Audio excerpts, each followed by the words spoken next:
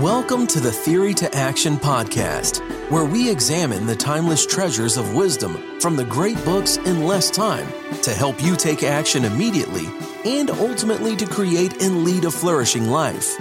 Now, here's your host, David Kaiser. Hello, I am David, and welcome back to another Mojo Minute. Okay, let me prepare you for what you're about to hear. It will be uncomfortable. It will be intense. It perhaps will be morbid. But hang in there with me, because in the end, I think you'll agree this exercise can be very powerful. In fact, so powerful that this might be another great Mojo Minute. But let us begin. Quote, "Please find a place to read these next few pages, where you can be alone and uninterrupted. Clear your mind of everything except what you read and what I invite you to do. Don't worry about your schedule, your business, your family, or your friends. Just focus with me and really open your mind. In your mind's eye, see yourself going to a funeral of a loved one. Picture yourself driving to the funeral parlor or chapel, parking the car and getting out. As you walk inside the building, you notice the flowers, the soft organ music. You see the faces of friends and family you pass along the way. You feel the shared sorrow of losing, the joy of having known that radiates from the hearts of the people there. As you walk down to the front of the room and look inside the casket, you suddenly come face to face with yourself. This is your funeral, 3 years from today. All these people have come to honor you, to express feelings of love and appreciation for your life. As you take a seat and wait for the services to begin, you look at the program in your hand.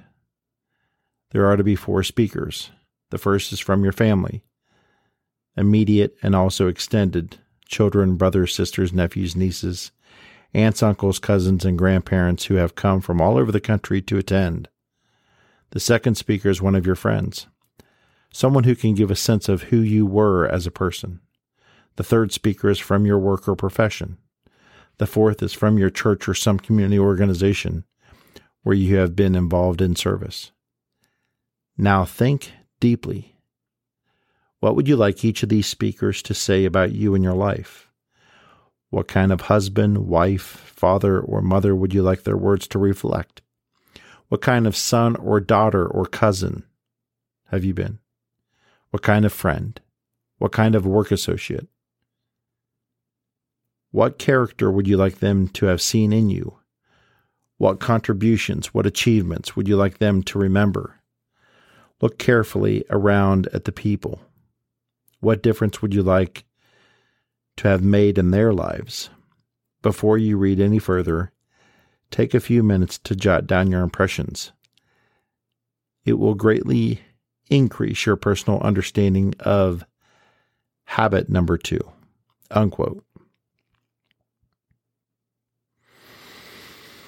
Okay, very good. Thank you for hanging in there with me. And I'm sure for some of you that was very tough to hear and to listen to. But those are the words from Stephen Covey's best-selling book that we covered last time, 7 Habits of Highly Effective People. And that is, in fact, habit number 2 that he is speaking of. And it's titled Beginning with the End in Mind.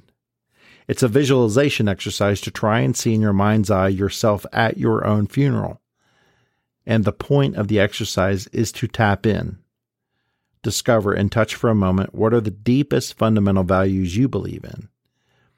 And once you have identified those, to write your own eulogy. Now, some may ask, what is a eulogy? Well, Webster's Dictionary helped us out with this one. A eulogy is a speech or a piece of writing that praises someone or something highly. Typically, it is of someone who just died. Now, why is this one of the most powerful concepts in personal development growth? Because we live in a world full of distractions. We lose our way. We lose our direction. We forget about the things that are most important to us. And we forget how to live our lives with the end in mind. In fact, so much so, here's how Covey puts it later in the chapter. Quote, It's incredibly easy to get caught up in an activity trap, in the busyness of life, to work harder and harder at climbing the ladder of success, only to discover it's leaning against the wrong wall. It's possible to be busy, very busy, without being very effective.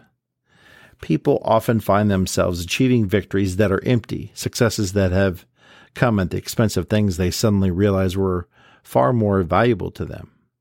People from every walk of life, doctors, academicians, actors, politicians, business professionals, athletes, and plumbers, often struggle to achieve a higher income, more recognition at a certain degree of professional competence, only to find that their drive to achieve their goal blinded them to the things that really mattered most and are now gone. Unquote. So, beginning with the end in mind means to start with a clear understanding of where you are going. In fact, your destination. Where are you going to end up? And part of that thinking is to identify where you're at right now. And for a little inspiration, let's grab a section from another great teacher in this area, David Brooks, who wrote a wonderful book titled The Road to Character. And in that book, he talked about the difference between resume virtues and eulogy virtues. Let's go to that book. Recently, I've been thinking about the difference between resume virtues and eulogy virtues. The resume virtues are the ones you list on your resume, the skills that bring you to the job market and contribute to external success. The eulogy virtues are deeper. They're the virtues that get talked about at your funeral, the ones that exist at the core of your being, whether you are kind, brave, honest, or faithful, what kind of relationships you formed.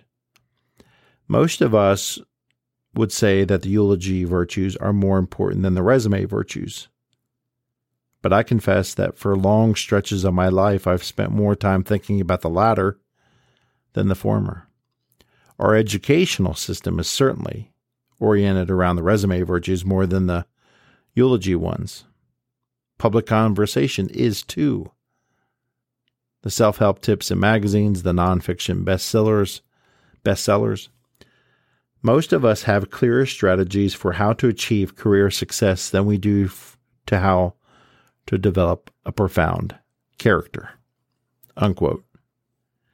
And again, that was David Brooks in his wonderful book, The Road to Character.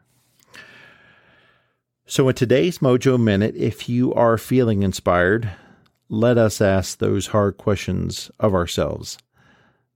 Let's create that scene of us attending our own funeral. Imagine what others will say about you. Write down those qualities and those eulogy virtues most important to you. And then let's put theory into action and begin to live those virtues with the end in mind today. Thank you for joining us. We hope you enjoyed this Theory to Action podcast.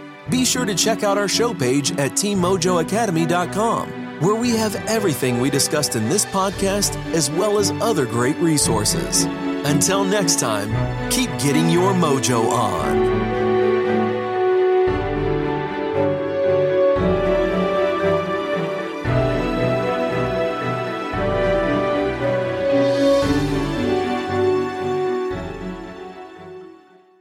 Are you a voracious reader who yearns for a deeper understanding of your favorite books? Or perhaps you're a busy professional seeking to enrich your knowledge but short on time. The Mojo Academy 2.0 is your perfect solution. Our revamped service now includes beautifully designed monthly written reviews and PDF format to accompany our popular audio reviews. These aren't just summaries. These are comprehensive and insightful explorations of each book, packed with the actual quotes from the book to enhance your understanding. With usually 69 pages per review, they are perfect reference tools to take your learning to the next level. Get your free Mojo Academy review in written format at teammojoacademy.com or click on today's show notes for that free link. Again, teammojoacademy.com or click on today's show notes and you will see the link for the free written review. Get yours today.